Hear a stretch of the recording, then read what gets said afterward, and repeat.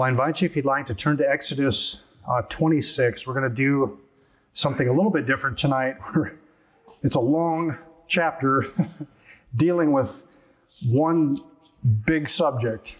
And instead of reading it all the way through and then rereading it as we look at it, I'm just going to start by reading it in sections, 3 sections in particular, noticing the outer covering, then the frame, and then the curtains in between, and then also the opening screen on the east side by the entrance.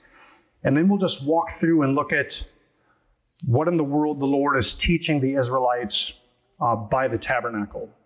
So let's start reading at verse 1. We'll read down through verse 14, and before we do that, let me pray.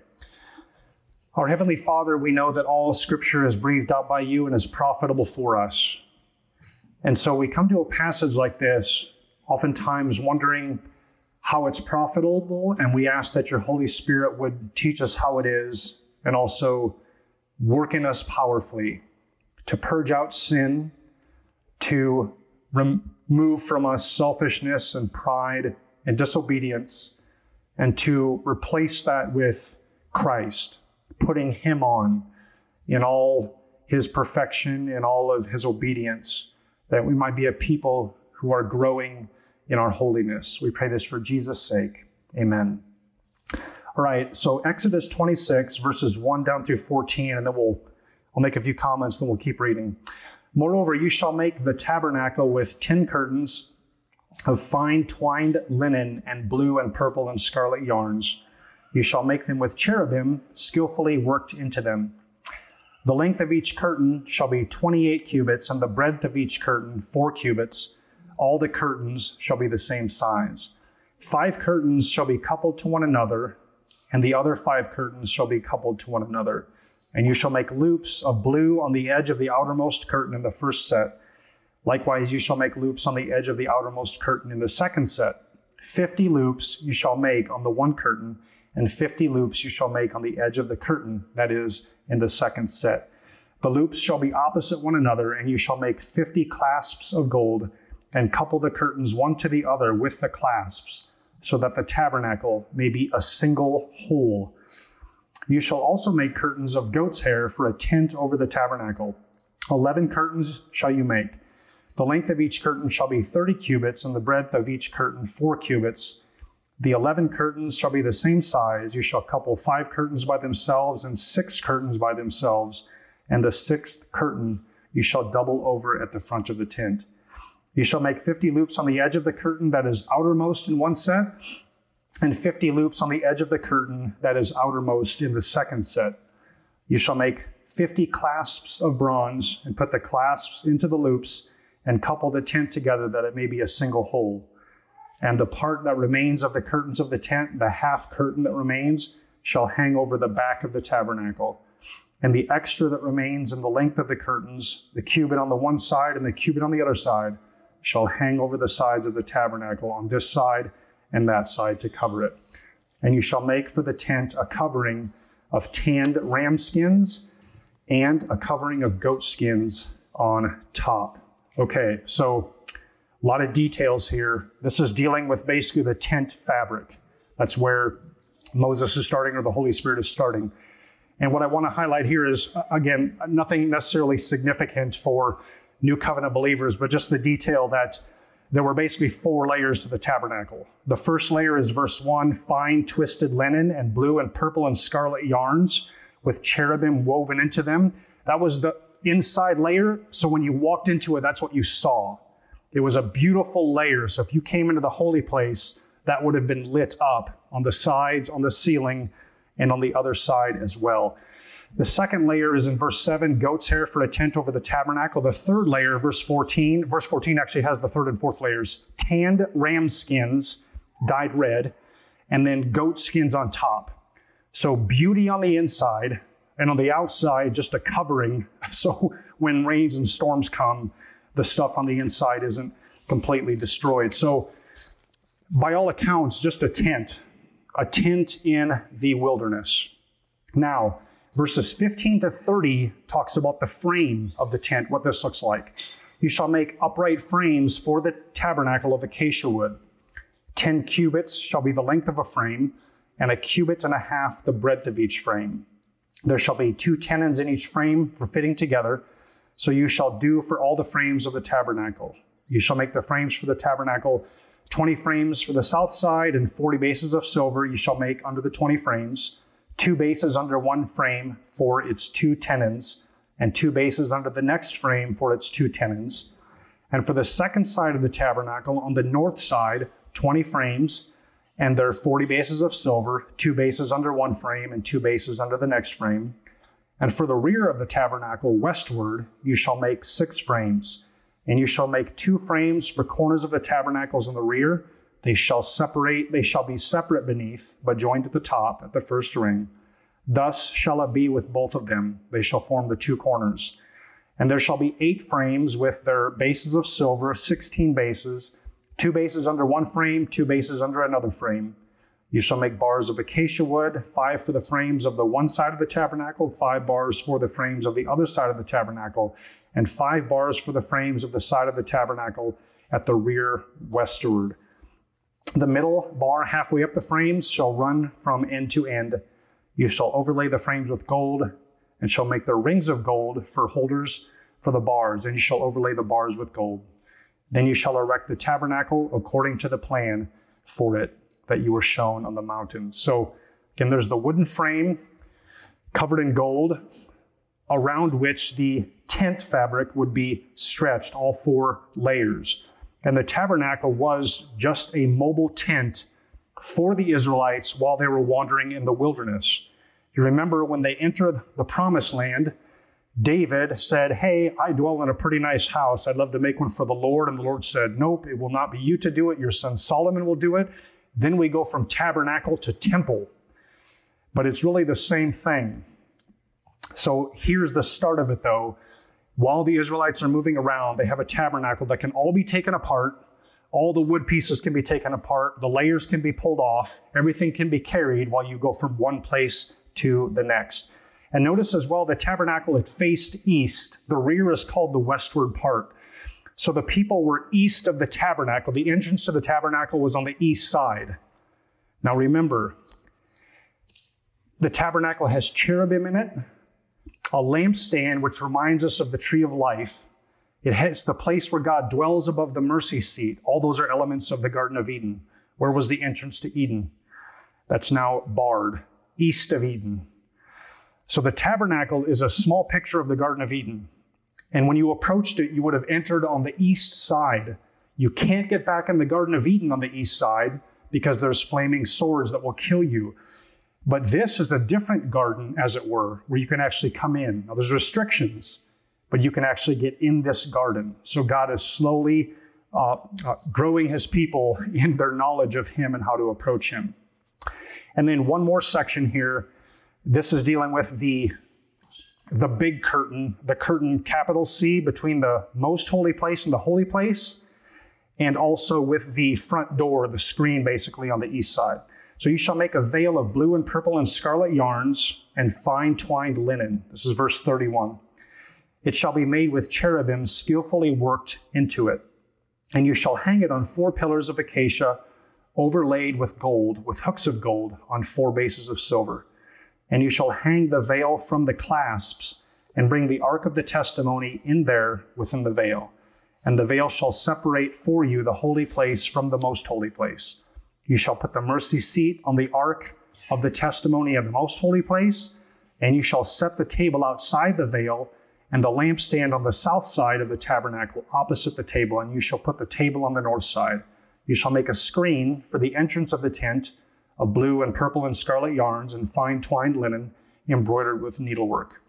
And you shall make for the screen 5 pillars of acacia and overlay them with gold. Their hooks shall be of gold, and you shall cast 5 bases of bronze for them. Okay, so the most holy place and the holy place are divided by a curtain with cherubim in it. And there's also a screen, we'll just call it the front door, right? A cloth front door that you would walk through to get into the holy place. And when you walked in, you would see cherubim interwoven on the inner lining. You'd also see cherubim right in front of you on the curtain that divides the holy place and the most holy place, and that's the tabernacle, a rather impressive desert tent. If you add up all the gold and the silver and the bronze and the tapestry, you're looking at a roughly $100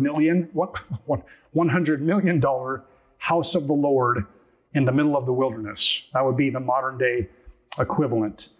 So if you wanted to see heaven in the wilderness, you just go to the tabernacle. You're going to see some incredible beauty.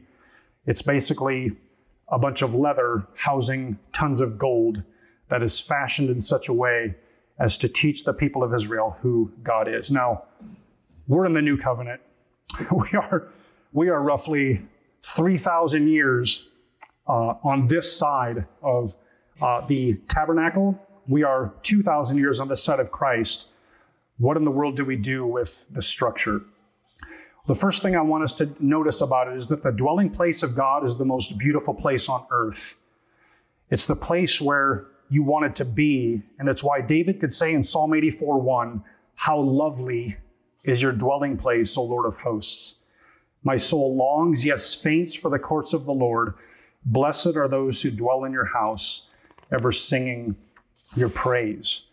So if you were in the old covenant and you were a believer, you would want to be at God's house. In the midst of the wilderness, all the suffering and the pain and the blahness of wandering through the wilderness and the desert, there was one little beacon of light that brought a ton of joy. I just want to go to the house of the Lord. It's beautiful. It's incredible. It's lovely to behold and to be in the midst of.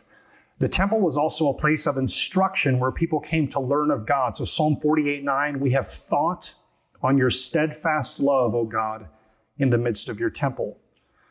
So the Israelites would get together, they would worship, and while they're there in the midst of the temple now, tabernacle, the days of Solomon, think, days of David, they're thinking about God's steadfast love and learning about God's steadfast love through the sacrificial system and what the priests would have taught them through the Torah. Psalm 73:16-17, "When I thought how to understand the prosperity of the wicked, it seemed to me a wearisome task until I went into the sanctuary of God. Then I discerned their end." So again, you come to the tabernacle, you learn about God, you learn about this world. How can God or the wicked really prospering? Is my life really a waste of time? Have I served the Lord in vain? Is there no profit or benefit?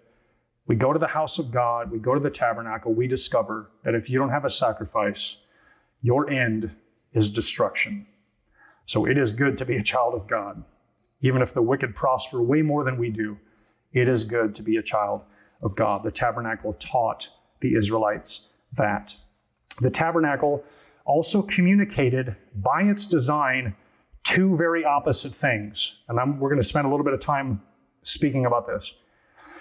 The tabernacle was God's house, and God's house communicated, "Come in, you're welcome to come in. All are welcome to come in." And it also said, "Be careful," or "Don't come in," or "Keep out." So remember, the tabernacle was lit up round the clock. The golden lampstand was burning. So you're in the wilderness, it's nighttime. Through that screen, whatever holes there are, and even through the cloth, you're going to see what? There's going to be a light shining. That will be the holy place where the golden lampstand is burning. And we might think this is no big deal, right? What does leaving the light on for someone mean? It means you're welcome to come in. We anticipate your arrival. You remember Tom Bodett, Motel 6? Probably even younger generations might remember that.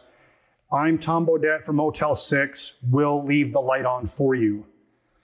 A huge slogan in the 80s and the 90s. And it was meaningful. Why? Because when you leave a light on, it tells somebody, "Hey, welcome in."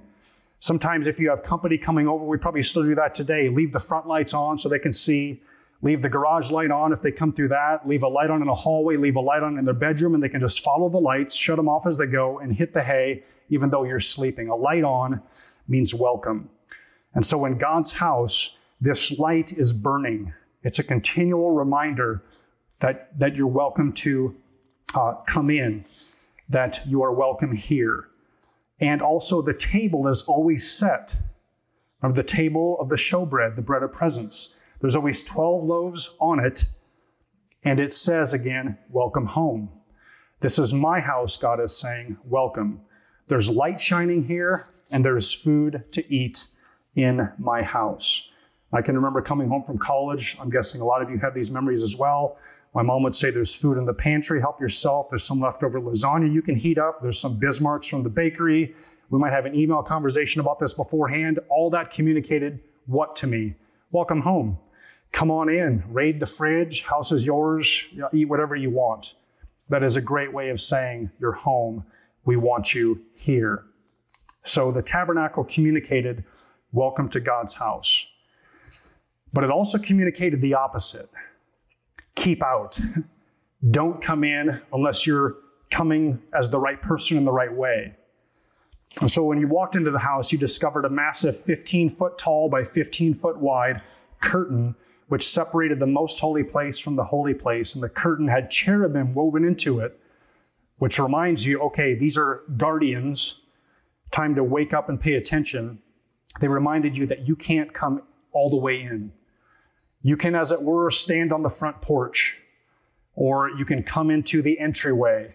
The court of the Gentiles, let's say, is the front porch, holy place, you're in the front entryway, but coming in to sit down in the living room and really be home, coming and raiding the pantry and coming all the way in, that's a little too far. Stay out. So only one man once per year could enter into that place, and only with blood. So God was both welcoming and dangerous, both the one who welcomes all, yet the one whom we must approach carefully lest you die. And Tim Chester says this about it. As you stood before the curtain, home was so close and so far away. Where you needed to be and longed to be was both showcased and blocked off. The tabernacle was so full of promise and also so full of danger. And then you come to Matthew 27:51 of the New Covenant and discover something remarkable. Behold, the curtain of the temple was torn in two from top to bottom. This is when Jesus was on the cross. Wow. And Matthew records, the Holy Spirit records, that the curtain was torn from top to bottom. Now, this was likely, by many accounts, like a 4-inch curtain. There was no human being. You could tie 10 horses to each side of the bottom of this curtain and tell them to go, and they wouldn't tear the curtain from bottom to top. The fact that it was torn from top to bottom tells us God's the one doing it. This is indeed a miracle. And there is something radically different now about the new covenant, which old covenant believers could not enjoy. And if you were a priest on that day serving in the temple and saw this, you would have been alarmed and excited, alarmed that now you have to find a new job. You got to start doing job applications and figure out what you're going to be doing next. But excited because the curtain tore and you're still alive. I shouldn't be living. I have just seen the mercy seat and the Ark of the Covenant. I should be struck dead. There's now a new way in. And the author to Hebrews 10, verses 19 and 20 writes this: since we have confidence to enter the holy places by the blood of Jesus, by the new and living way that he opened for us through the curtain, that is, through his flesh, and since we have a great priest over the house of God, let us draw near with a true heart in full assurance of faith. The Old Testament sacrifices, which were offered over and over and over again, communicated a constant reminder to people, you're sinful. Be careful in how you approach God. When Jesus Christ came and the temple curtain was torn, that communicated your sin has been removed. This is the Lamb, and all sin has now been paid for, no longer foreshadowed, but it has actually been paid for because Christ is the substance. And now you can have full assurance of faith and even confidence to enter into the holy places. If you were a Jew in first century Palestine, this would have been mind-blowing. How can I go all the way in? Jesus went in. He tore the curtain down. You now have access. So now in Christ, we are fully welcomed in, every believer, not just the priest. One author wrote this: the outer court of Gentiles was nullified by Jesus drawing all nations by faith. The court of women was nullified by Jesus making male, female, Jew, and Greek equal heirs of God, Galatians 3:28. And the priestly courts were nullified by his consecrating all Christians as a holy priesthood, 1 Peter 2:9. Throughout his ministry, Jesus demolished barriers symbolized in the temple apparatus. The inner curtain was simply the last barrier. I want to hit two things home here. The language in Hebrews 10 of confidence. We draw near to God not in fright or concern for our ritualistic performance. Did we do everything right? Are we going to be struck dead? But we draw near to God now in the new covenant in confidence that we are accepted by him because Jesus spilled his blood, and his blood is way better than the blood of animals. So we can have confidence in our relationship with the Lord, a confidence that old covenant believers couldn't have. They could have confidence, we can have more. Our confidence has increased in the new covenant because the substance has come. And also assurance of salvation. Notice the language, Hebrews 10. It's not just assurance, but full assurance of faith. This is tremendous. It's not that believers in the old covenant never had assurance, but in the new covenant now, we can have full assurance. Does God love me? Will he deal with my sin? Will he pay for all of it? Can I have a relationship with him that is absolutely secure? And when that curtain was torn down, it was God's way of saying through Jesus Christ, yes, you can. Through him, you come all the way in. Another thing I want us to notice, or I think the tabernacle teaches us, is that true home is where God dwells. So the tabernacle was God's house in this world. It was the place where God dwelt. It was the place where the Garden of Eden was depicted. Everyone would have understood, hey, this is where Adam and Eve were. This was our true home.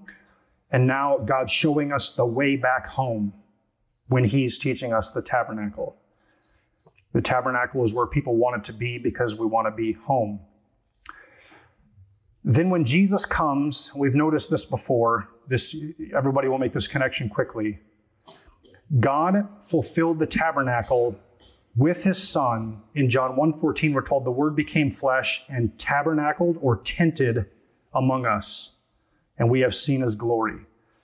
So the tabernacle in the Old Testament is fulfilled in the Lord Jesus Christ. And this tabernacle wasn't built with gold and silver, but was God's only begotten Son coming into the world.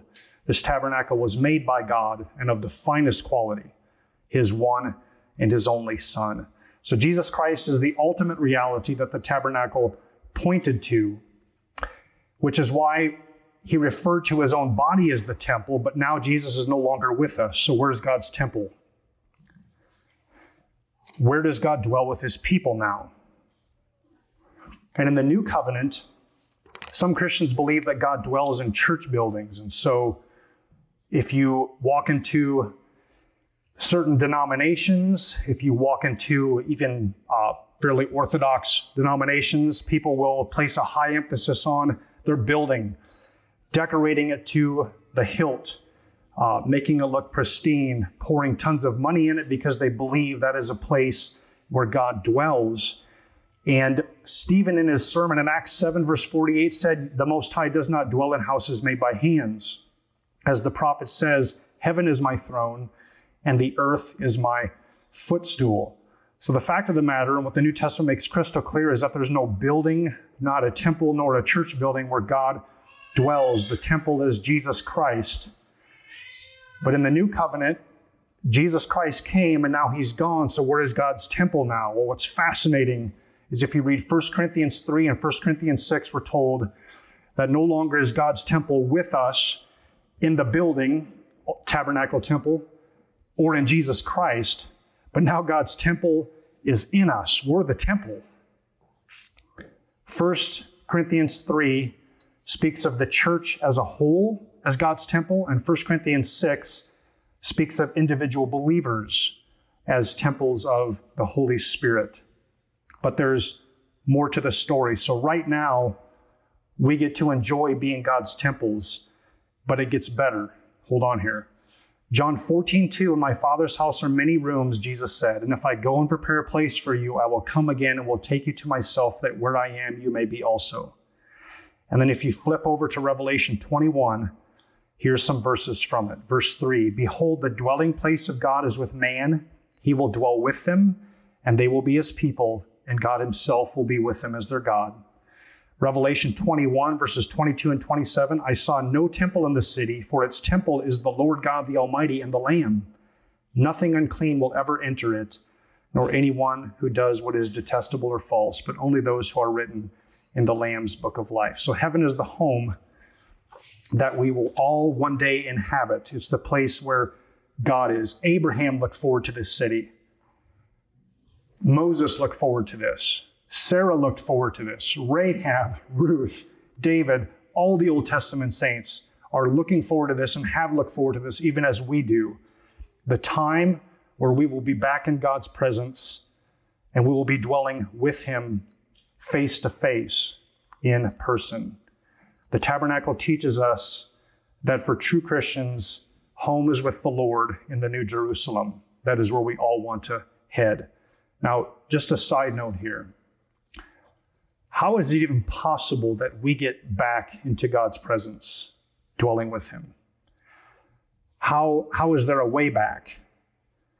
And the way back in is because of what Jesus Christ did for us. He actually left home. He left the dwelling place of God to come down to this earth and be treated like a common criminal in order to take us home to dwell with the Lord forever. So the fact that we're getting back into fellowship with God and to dwelling with God, the fact that we're getting back into his presence, the fact that we're having restored to us what Adam and Eve lost in the Garden of Eden, the fact that that's happening is all because of Jesus Christ. He's the one who's making this possible. God has made this possible through his Son. And so as we look forward to our heavenly home, we ought always to keep ever in our minds, yeah, I get to go back home. I get to be in perfect, sinless fellowship with God because Christ left that behind. He was forsaken, kicked out of the home, as it were, by his Father, signing up for that work so that I could be brought back in. That is unbelievable that we have a Savior willing to do that for people like you and me who had become worthless, fallen in sin, and enemies of God. Now, I want to bring this home a little bit. You'll probably recognize a bunch of these phrases. There is embedded in the human soul the desire to get to home. And there's a bunch of sayings out there which I was trying to amass and putting them together. Listen to this. Home is where the heart is, right? We all recognize that. We probably said it, which tells us that home is a place filled with love. That's often what we mean by that. No one realizes how beautiful it is to travel until he comes home and rests his head on his old familiar pillow. So home in that phrase is a place of rest. Home is where love resides. Memories are created, friends always belong, and laughter never ends. So home is a place where everything is enjoyable and welcoming. In this home, we do second chances, we do real, we do mistakes, we do I'm sorries, we do loud really well, we do hugs, we do together best of all. So home is a place where grace reigns, where we can be ourselves, and where there is intimacy and friendship. And one more, the ache for home lives in all of us, the safe place where we can go as we are and not be questioned. So home is where we are loved unconditionally. A lot of these are quotes or ideas from people who don't even believe, but it just illustrates the soul's desire to be home, to be in a place where we're no longer judged, where we're loved unconditionally, where we have incredible intimacy and fellowship and fun and enjoyment. That is what people are looking for.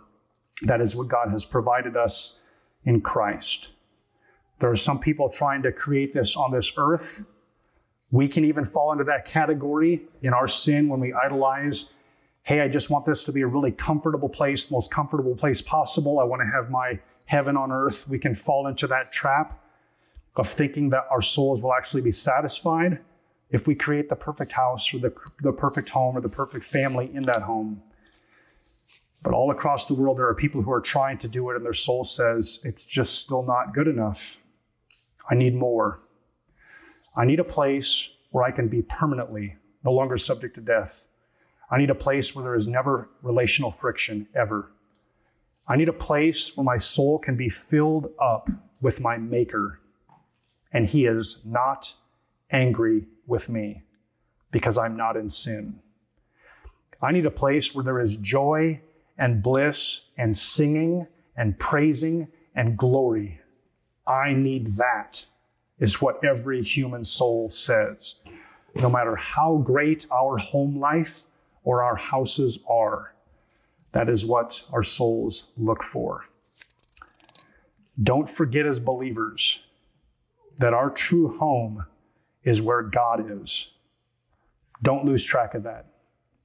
Our true home is in Christ, and He has gone to prepare a place for us, and we will one day be in that true home. We are not there yet.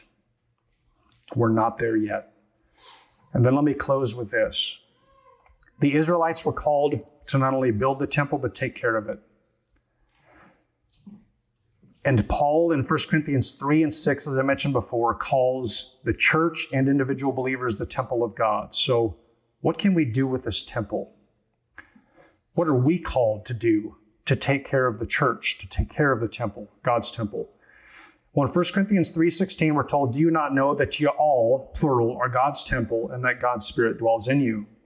If anyone destroys God's temple, God will destroy him. For God's temple is holy, and y'all are that temple. So what the Apostle Paul is making clear is that we have a duty and an obligation to take care of the temple, to take care of the tabernacle, as it were. And in the new covenant, that looks like taking care of the church. And we might ask, well, in the context, what is the Apostle Paul referring to? Well, 1 Corinthians 3, back in verse 3, he mentions this. While there is jealousy and strife among you, are you not of the flesh and behaving only in a human way? For when one says, I follow Paul, another I follow Apollos, are you not being merely human? What then is Apollos? What is Paul? Servants through whom you believed, as the Lord assigned to each. They're nothing. They plant, they water, God gives the growth. So Paul says, look, the church is the household of God, the temple of God on this earth, while we wait for the next stage of redemptive history. That's where God dwells, in the church and individual believers. If we're going to do a good job of taking care of the temple, we need to do a good job of taking care of our attitude towards other believers. It's very easy as Christians to say, I'm of Paul, I'm of Apollos, I'm of Cephas, I'm of John Calvin, I'm of Martin Luther, I'm of Charles Spurgeon, I'm of Martin Lloyd-Jones, I'm of fill in the blank. It's really easy to do that. And Paul says, if you destroy God's temple with this kind of divisiveness, God will destroy that person, because God's temple is holy and y'all are that temple. If anyone destroys God's temple, God will destroy him. So there's a clear call here that we take care of our attitudes toward other believers. So in God's eyes, we're all one household of faith. All believers belong to His Son, Jesus Christ. But in our eyes, we can fall into the sin of viewing believers who maybe believe differently than we do, or speak a different language than we do, or do life a little bit differently than we do. We can fall into the category of saying, hey, I'm a cut above you, what you are, which is destroying God's temple. And so what is your attitude toward God's temple on this earth? Is it lovely to you? Do you love the church? But let me ask that in a different way. Do you love believers? People who belong to the household of faith. Do I love them? Do we cherish and prize them? What is our attitude toward them who are members of the household of faith across denominations and languages and nations, who will be in heaven singing praises to the Lamb right next to us, shoulder to shoulder? What is your attitude toward them? What is my attitude toward them? And then we'll finish with this really briefly. Each believer is also a temple. 1 Corinthians 6, 18 to 20. Flee from sexual immorality. Every other sin a person commits is outside the body, but the sexually immoral person sins against his own body. Or do you not know that your body is a temple of the Holy Spirit within you, whom you have from God? You are not your own, for you were bought with a price, so glorify God in your body. Now, the Apostle Paul is hitting sexual sin in 1 Corinthians 6, but there's a bigger picture here. Every Christian is a temple of the Holy Spirit. How are we taking care of the temple? I'm not asking, do you have a six-pack and big muscles and you're in incredible shape? It's not. Glorify God with your body. That's not what Paul's talking about. Are we using our bodies for sin or for God's glory? Our actual bodies. Are we using our hands, our eyes, our feet, our brains, our minds, our hearts, every bit of our bodies that God has given us? Are we using them for sin and thus not taking care of God's temple? Are we using them for his glory? And what the Lord intends is that we use our members for righteousness. We use our bodies for his glory. Beloved, one day we'll be home. One day, having God dwell in us will pale in comparison to the next stage of redemptive history, when God will be dwelling in our midst and will no longer have any sin, and we'll be face to face with him, and it will last forever. And there'll be nothing but singing and joy and delight and glory and wonder and amazement and everything our souls right now desire. You and I will be there soon. We will be there very quickly.